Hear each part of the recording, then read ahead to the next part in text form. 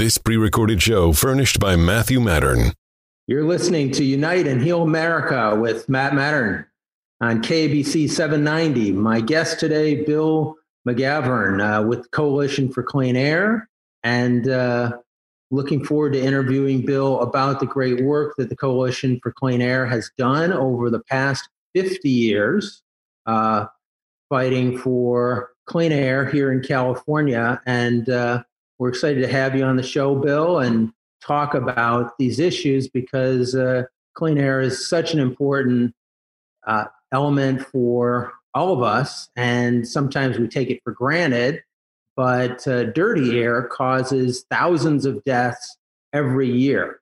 And a really interesting stat that I read in a National Geographic article a few weeks ago was that something like 232,000 people would have died last year, but for the Clean Air Act number 2, which was signed into law by George H.W. Bush back in the early 90s with bipartisan support. So that's the kind of impact we're talking about. That's like half the deaths of the entire pandemic in 1 year. You take that over 20 years, that's 5 million people's lives who were saved by having clean air. So again, welcome to the show, Bill. And tell us a little bit about what the Clean Air Coalition does. Sure, and thanks for inviting me, Matt. The Coalition for Clean Air, our mission is to protect public health, to improve air quality, and to prevent climate change. And as you mentioned, we've been around for 50 years. This year is actually our 50th anniversary. We focus on the state of California, and we educate people, but we also advocate. And I'm the policy director, so my job is to try to get policies passed in the state of California and sometimes at the regional and local levels around the state that are going to clean up our air. Well, certainly appreciate the great work that you're doing in that California is the leader for not only the country, but the world in terms of clean air legislation and clean air regulation that have led to cleaner skies for all of us over the last 50 years. And for many of our listeners who might not have been alive 50 years ago, it's important to note that California was suffering from really bad air pollution back 50 years ago, and what has been done to change that. What types of things did your organization do to play a role in that? Well, you're absolutely right, Matt. California does have the best air quality policies in the United States, and often we're a model for not only other states, but the federal government and for other countries around the world. The flip side of that is that the reason why California basically got a head start in doing air quality work is that the air is the worst here in California because of our geography and our population and our climate. We still have the worst smog in Southern California in the entire country, and the soot or particle pollution is the worst in the San Joaquin Valley of anywhere in the country. So we still, as you know, we've made a lot of progress, but we still have a lot of work to do to deliver healthy air to everyone in the state of California. But some of the real successes that we've had, of course, transportation is the biggest source of air pollution by far in California. And the state of California has really taken the lead in requiring the automobile manufacturers to put new technology on their cars to reduce those harmful emissions. And we also then inspect the cars periodically to make sure they're still keeping up with those emission standards. So Coalition for Clean Air was involved in creating that smog check program back in the 1980s, as well as some of the improvements that have been made since then. We actually, in recent years, have gotten a law passed to require that heavy-duty diesel trucks go through a smog check, which really should have been done a long time ago because they're a lot more polluting than our cars. But somehow the trucks have been able to evade that kind of inspection and maintenance until we got a law through the legislature. And now the Air Resources Board is working on implementing that law. So we expect that to go into effect in the next couple of years. We also were involved in passing a law to have California be the first state ever to have greenhouse gas emission standards for our cars. So we now have requirements in California that reduce the emissions, both of those gases that are making people sick locally, and also of the gases that are changing the climate globally. So where's your organization stand on the zero emission standards that Governor Newsom had pronounced in the last year, I believe, and the goal that he has set forth? Were you lobbying for that or something different from what he set forth? Yes, we're strong supporters of zero emission technology. And it really was a great breakthrough when the governor announced in September that the state of California would make this transition to zero emission transportation. What some people don't realize is that wasn't the end of the process. The governor can't just make it so through an executive order. It actually means that the California Air Resources Board then has to implement that. And they go through, and we spent a lot of time at the Air Resources Board, and that's really where most of my work happens. And they're working on a variety of proceedings, which are all open to the public and have lots of input from industry and local governments, as well as advocates like myself. And they are crafting the rules, and the goals that the governor laid out are that for passenger cars, by 2035, all new cars would have to be zero emission. Now, that doesn't mean that anybody's going to come and take away the older cars that still run on gasoline. It just means that new sales would be zero emission by that time. And he also said that for trucks and for off-road equipment, which includes major polluters like ships and locomotives that burn diesel, that those would get to zero emission for all of them, the entire fleets, by 2045, if that's feasible.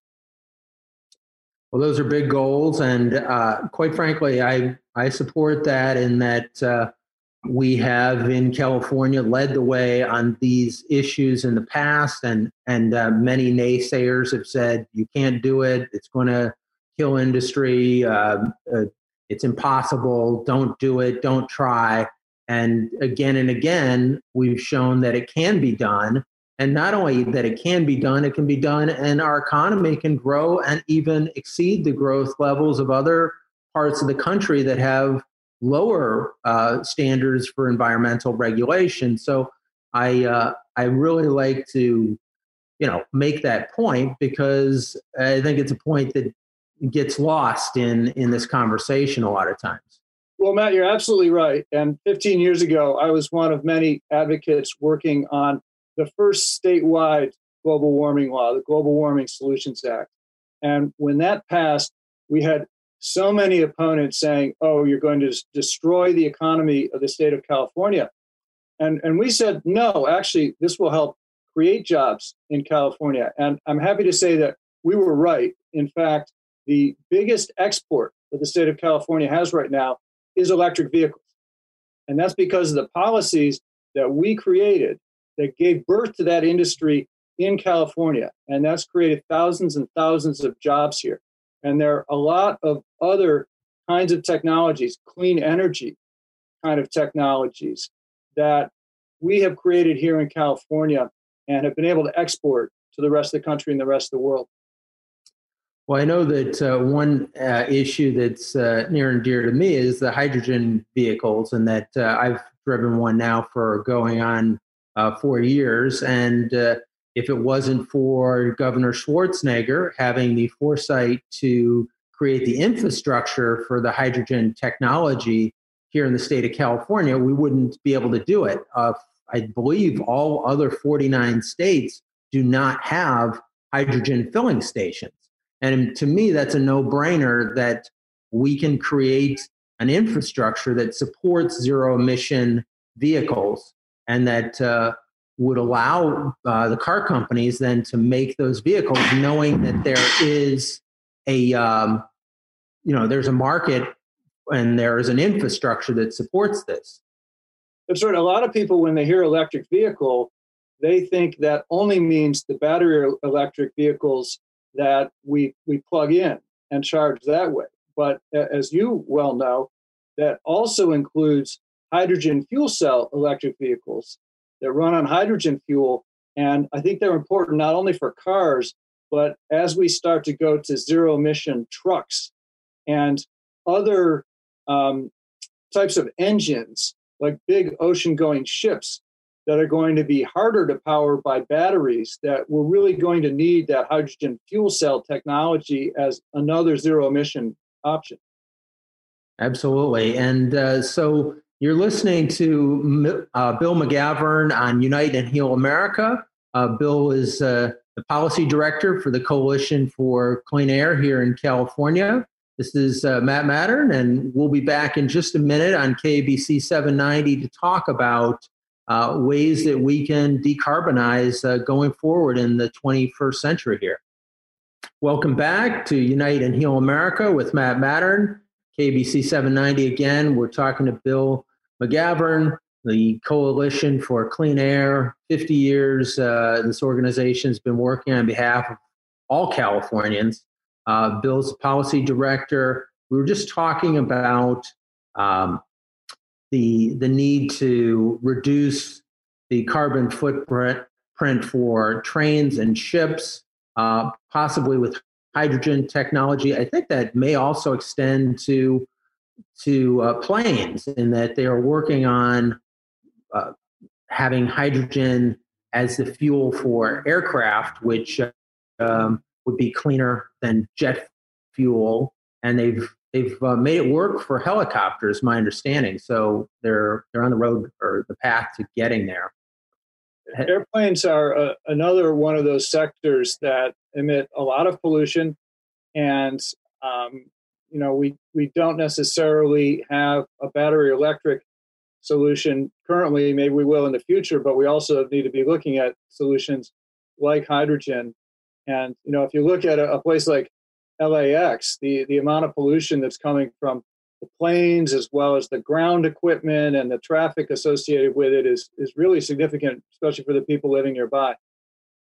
Right. And one of the things that is an important part of that is public transport. And I know your organization does some work in that area, because one of the things that I think that we could do a better job of is having public transit infrastructure so that we can move people without the need for cars, and that would be a benefit for the general society as well. What is your organization doing to kind of further that?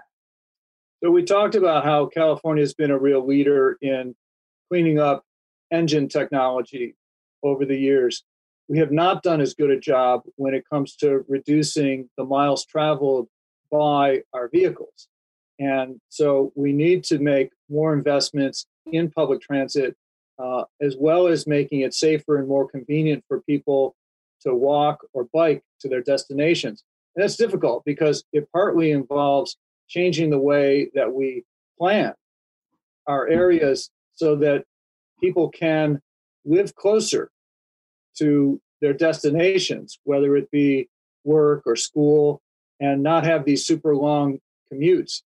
So we're active in the state legislature, as well as the California State Transportation Agency, Caltrans, and the California Transportation Commission. And fortunately, there have been some changes in the leadership of those agencies in recent years. Governor Newsom has made some really strong appointments. And I think we are seeing now at the top that our leaders recognize that we need to change the ways that we get around and have these options. We need to give people options so they don't have to always rely on cars in order to get where they're going. Well, I think that one thing that could be done, and it may be seen as something radical, which is to make public transit free. And that would greatly encourage people to use it.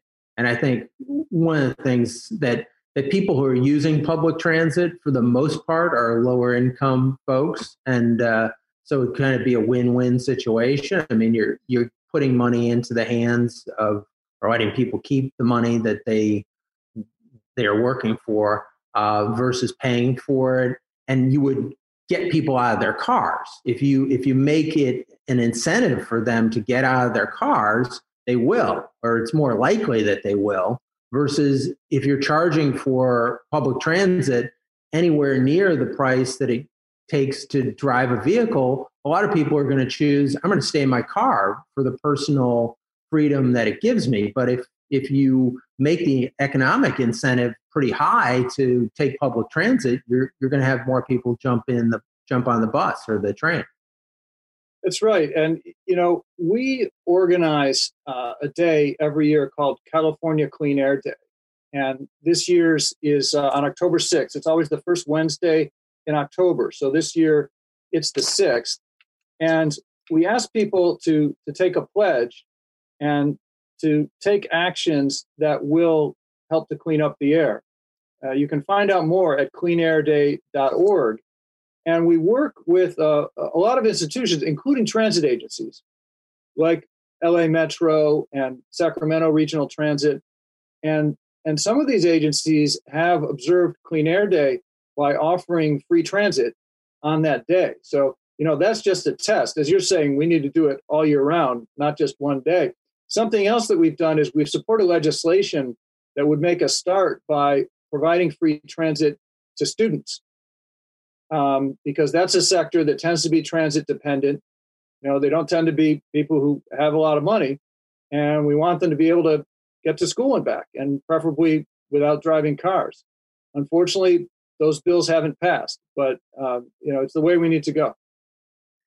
Right. If we're spending billions of dollars on other pieces of the transition to a greener economy, I think that's a kind of a no-brainer that would encourage less vehicles. And I mean, we're talking about the production of less vehicles also leads to less carbon in the environment, because the production of one car takes a lot of carbon to put a car together. So if you can take cars off the road completely, or people decide, hey, it's cheaper for me to ride the bus than it is to have a car in my driveway, then you've got so many wins coming out of that decision.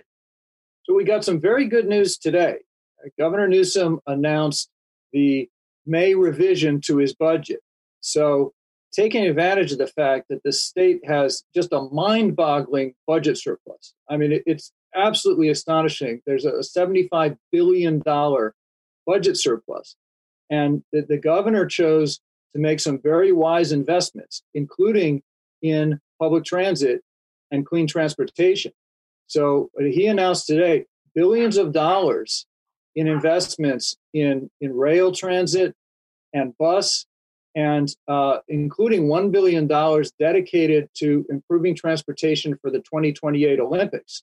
So that's obviously going to help a lot in Southern California. He also announced that he'd be investing a lot of money in zero-emission trucks and buses and cars for lower income people. So that kind of incentive funding is a great way of providing the carrots. The regulations provide the sticks, and between the two of them, they really move us towards that zero-emission future.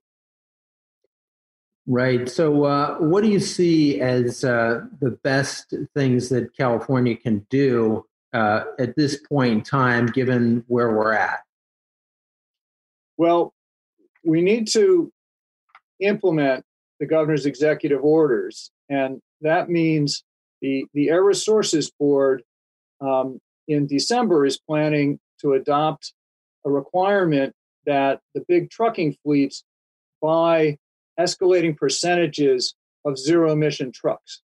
They've already told the truck manufacturers that they will have to make some of these clean trucks. And now they're going to tell the customers that they need to buy some. So you work both ends of that. You also need the infrastructure to provide charging if they're battery electric trucks or hydrogen fuel if they're fuel cell trucks. And the governor's announcement today included that infrastructure, as well as some funding for the vehicles. The board also needs to, as I said earlier, implement the law that we passed requiring a smog check for trucks. And they're also scheduled to vote this year on cleaning up harbor craft. These are surprisingly heavily polluting boats, and people who live near the harbor areas of Los Angeles and Long Beach are breathing in these fumes coming from diesel engines on the boats. So that's another sector of what we call off-road engines that need to be cleaned up. Next year, they're planning to take action on locomotive engines, which are burning dirty diesel fuel. And unfortunately, even though rail is, in theory, an efficient way to move people and goods, but unfortunately, the big national railroads have been sending some of their dirtiest engines to Southern California. And so we need to tell them to bring cleaner engines that are already available into this state, and then ultimately to get those non-polluting engines like hydrogen technology that we talked about. Right. In terms of the hydrogen technology for the trucks, the 18-wheelers, they're going to have to put in an entirely additional set of at least pumping stations, because the ones that are primarily in place, I'm not sure if they're going to be easy enough to use at your standard urban station for an 18-wheeler. So obviously they need fuel on the freeways or near to the freeways, and they have to get them by the off ramps and so on and so forth. But that's a logistical challenge, but it's certainly within reason. I think I heard it priced out at around $1 million a station, which sounds like a lot of money, but when you consider the totality of what's at stake, it wouldn't cost that much to put in the necessary stations to run a truck network. It's probably 100 to 200 stations, but we really need to have buy-in from a national level, and then we can talk about that when we come back after the break. You've been listening to Unite and Heal America on KABC 790. My guest again, Bill Magavern with the Coalition for Clean Air, and we'll be back in just 1 minute. You're listening to Unite and Heal America with Matt Matern, KABC 790. My guest again, Bill Magavern, Coalition for Clean Air, the policy director. And Bill, just wanted to kind of turn your attention to national policy and how national policy is kind of meshing with the policy we have here in California. As we were just talking about before the break, in terms of hydrogen economy, California has got a hydrogen economy that's starting to go.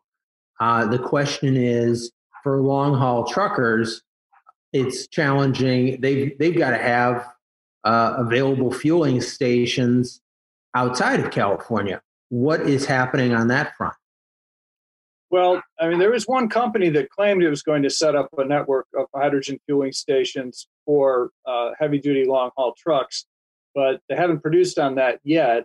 I mean, I think you're right. The federal government needs to make a consistent investment in the cleanest technologies, and also to require all trucks nationally to be much cleaner than they are currently. And that will also help California, because a high percentage of the truck traffic in California comes from out of state. Right. There has to be national leadership on this front.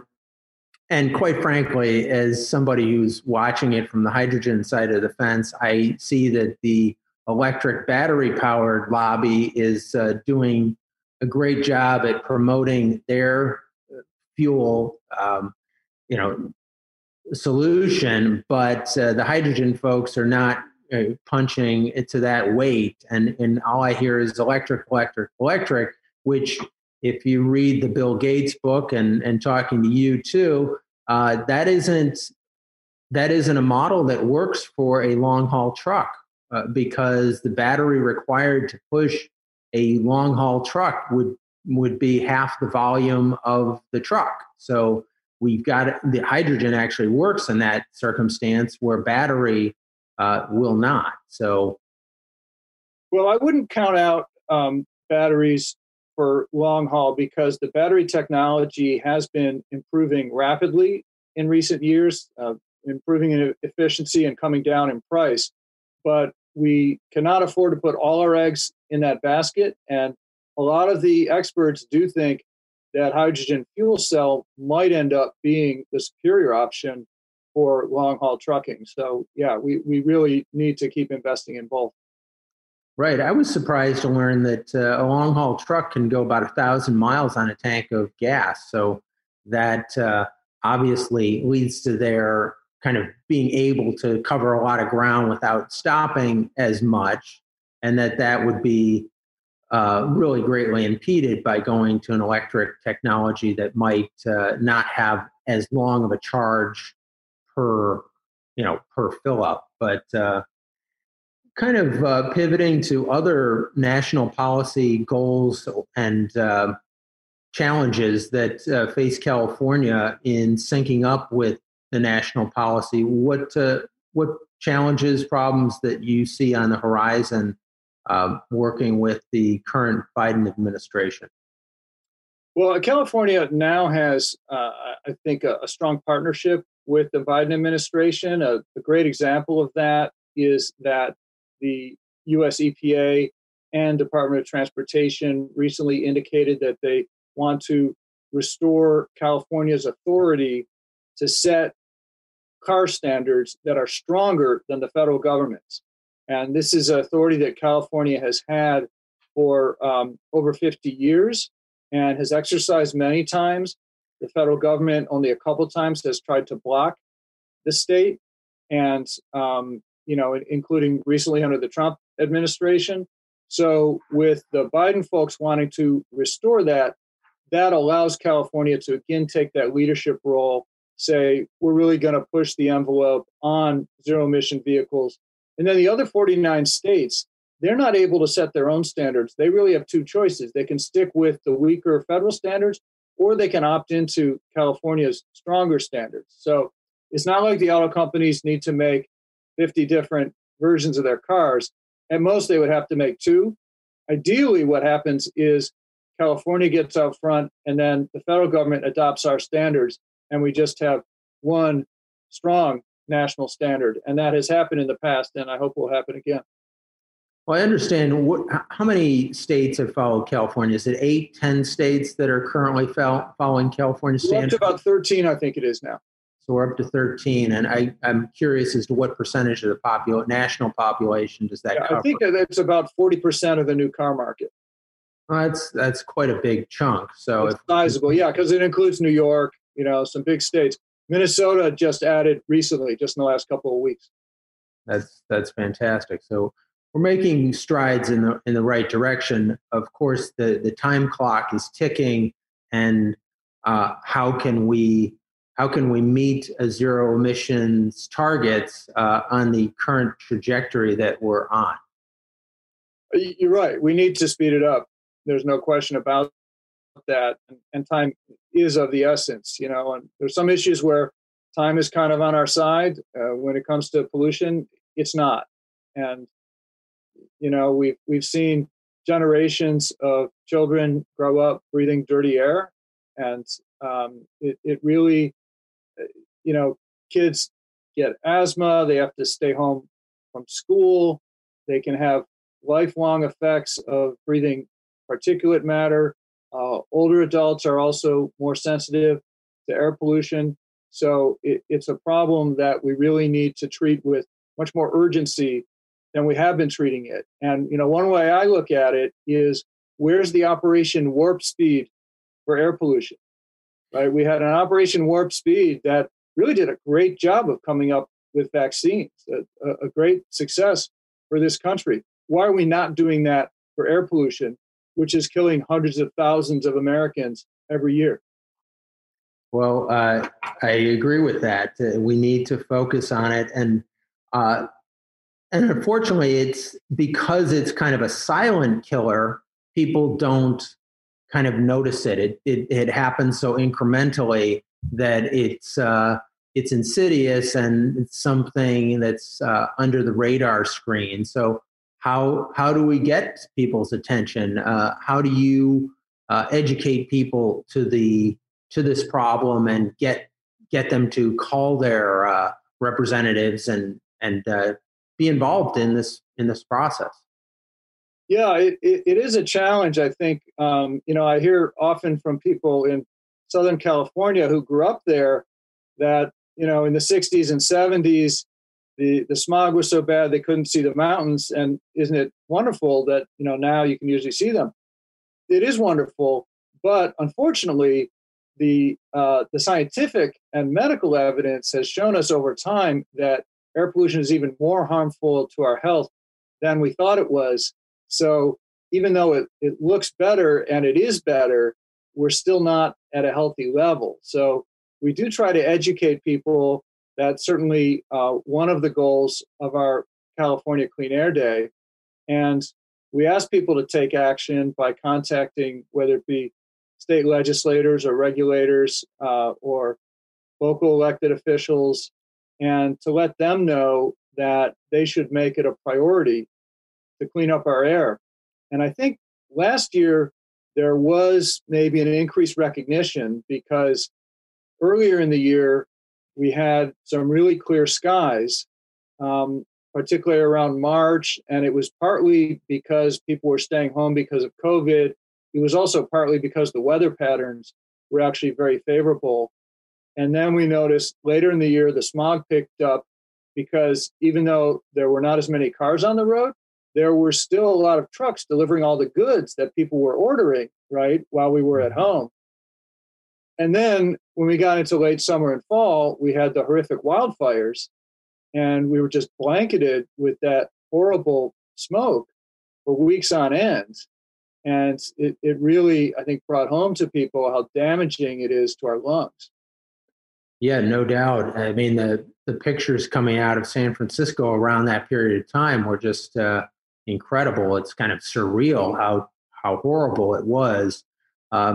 So what can we do to clean up our air and our atmosphere, both as individuals and society? What are the things that you would say to the average person, what they can do to help clean up the air that we are all having to breathe and many of us getting sick from? What are the things that you would point to?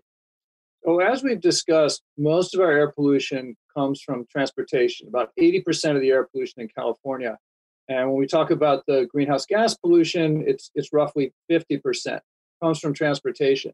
So if you're going to be buying a new car, buy the cleanest one you can, zero emission if possible, but also try to reduce your driving by carpooling or combining trips or walking or biking.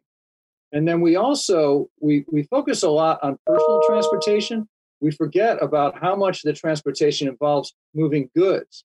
So if you're going to do online ordering, then it can be efficient if you're only ordering online and not also making trips to the stores in a polluting car.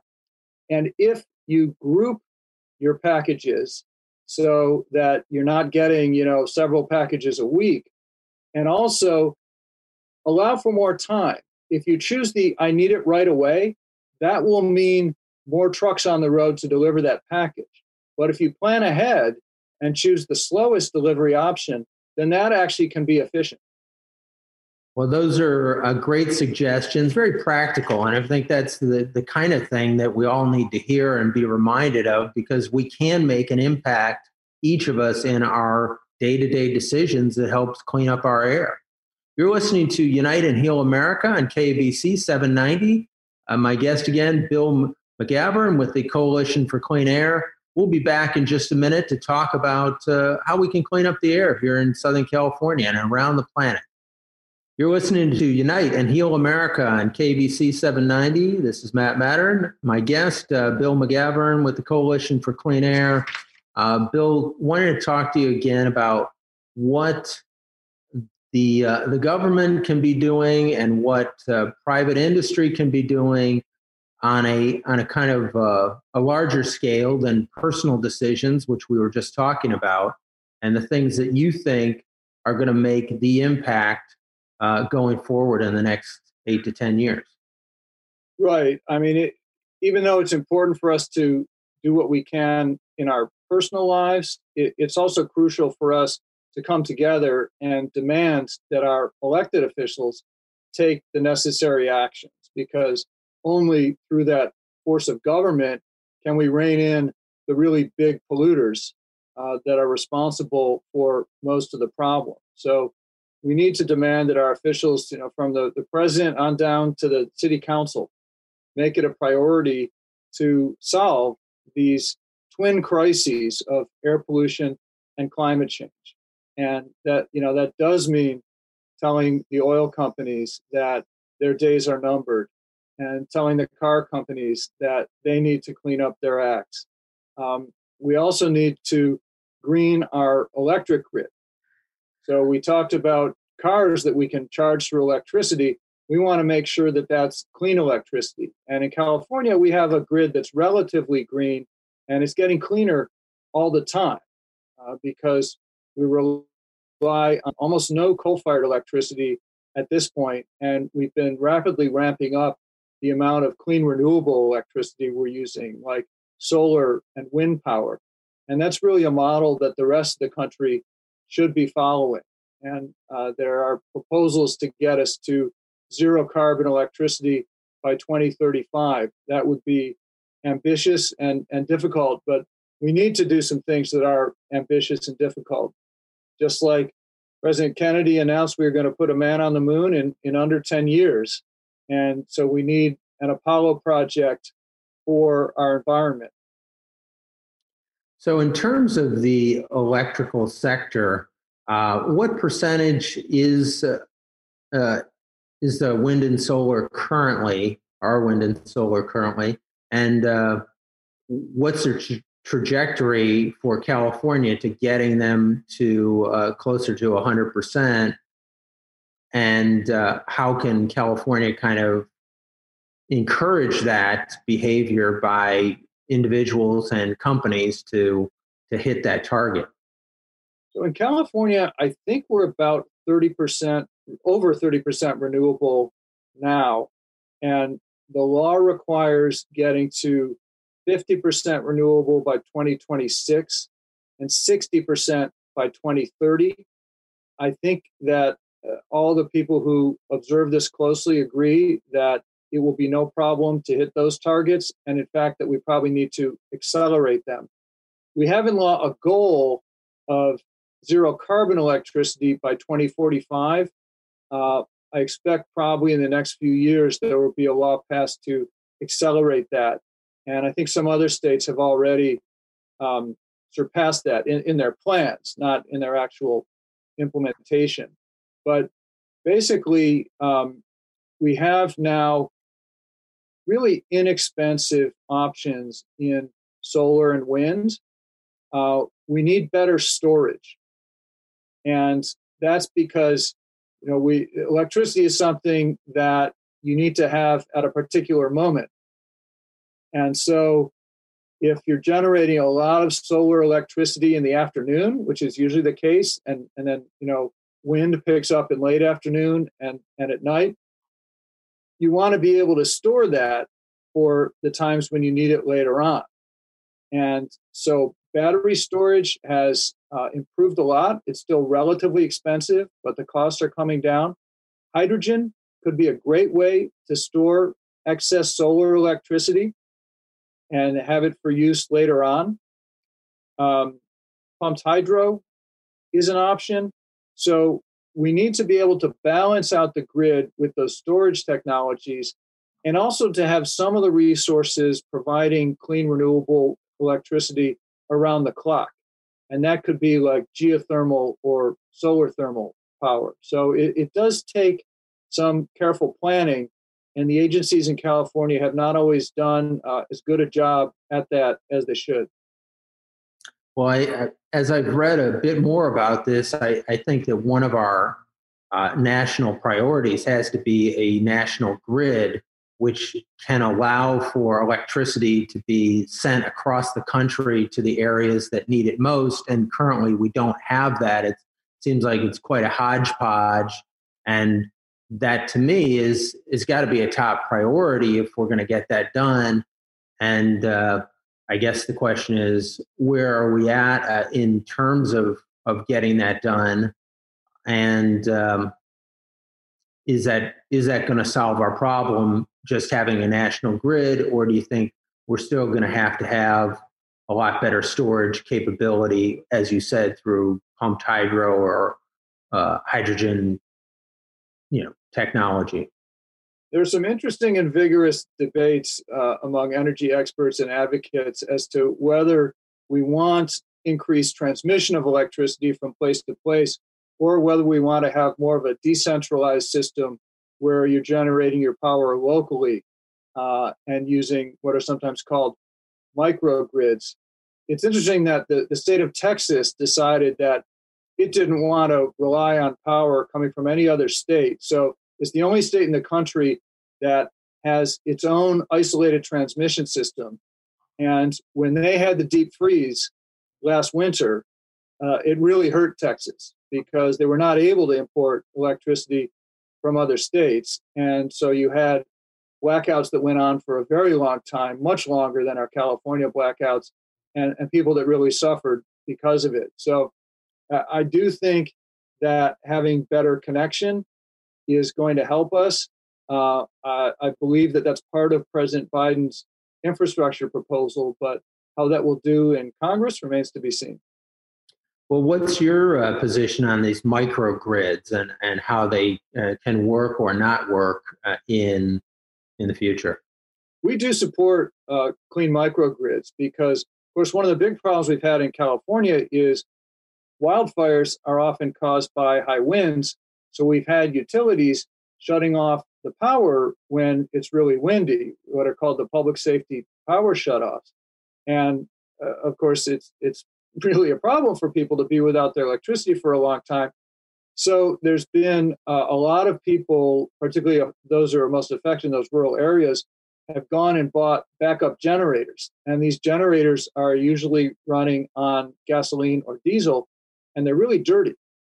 So a solution to this would be having a microgrid that's powered by clean, renewable electricity, and that if you're shutting off the transmission lines because you're worried about fire, that microgrid, because it is self-contained, it doesn't rely on long-distance transmission lines, that could continue to power a community. Maybe we should back up a step here, because both for the listeners and myself, explaining a little bit more about what a microgrid is and how it integrates with a macrogrid. So a microgrid basically refers to a system at a smaller scale, like a community level, that does connect the buildings in that community and can be an island, essentially, if necessary, not relying on transmission from outside of the community. So it can connect to that broader grid and would be connected, but does have the potential to run on its own. And how is that different than our current system, where we have power transmission lines running from house to house to generating stations? So the current system is we rely on major transmission lines so that if those go out, because they're cut in some way or are intentionally shut down to prevent a fire, then we all lose power. Whereas if you had a microgrid, then you could lose that bigger long distance transmission line and still have your power locally. So that does seem to make some sense, that all of us should be a little bit more reliant or self-reliant. And how does it cost extra money to create a microgrid, and what's in it for the community to create one? It does cost. And I think that's probably the biggest obstacle right now. And I think what's in it for the community is being able to keep the lights on and the refrigerator on and the essential equipment running at a time when your utility is shutting off the power. And given the wildfires that we've seen, unfortunately, it looks like that's a situation a lot of the state's going to be living with for a long time to come. Well, Bill, it's been a pleasure having you on the show, and I'd like to have you back at some point in time. How can listeners find out more about the Coalition for Clean Air's work and about Clean Air Day and how they can get involved in this work that we're all doing to clean up our air here in California? So to find out more about Coalition for Clean Air's work, and particularly to look at the policy issues that we're involved in, you can go to ccair.org, ccair.org. And to find out more about Clean Air Day, which is October 6th this year, you can go to cleanairday.org. Okay, that's great.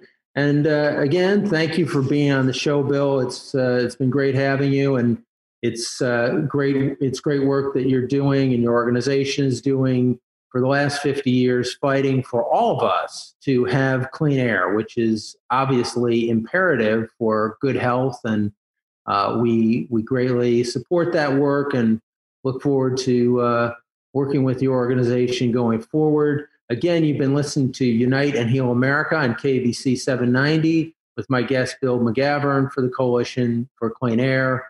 Have a great week. We look forward to talking with you next week.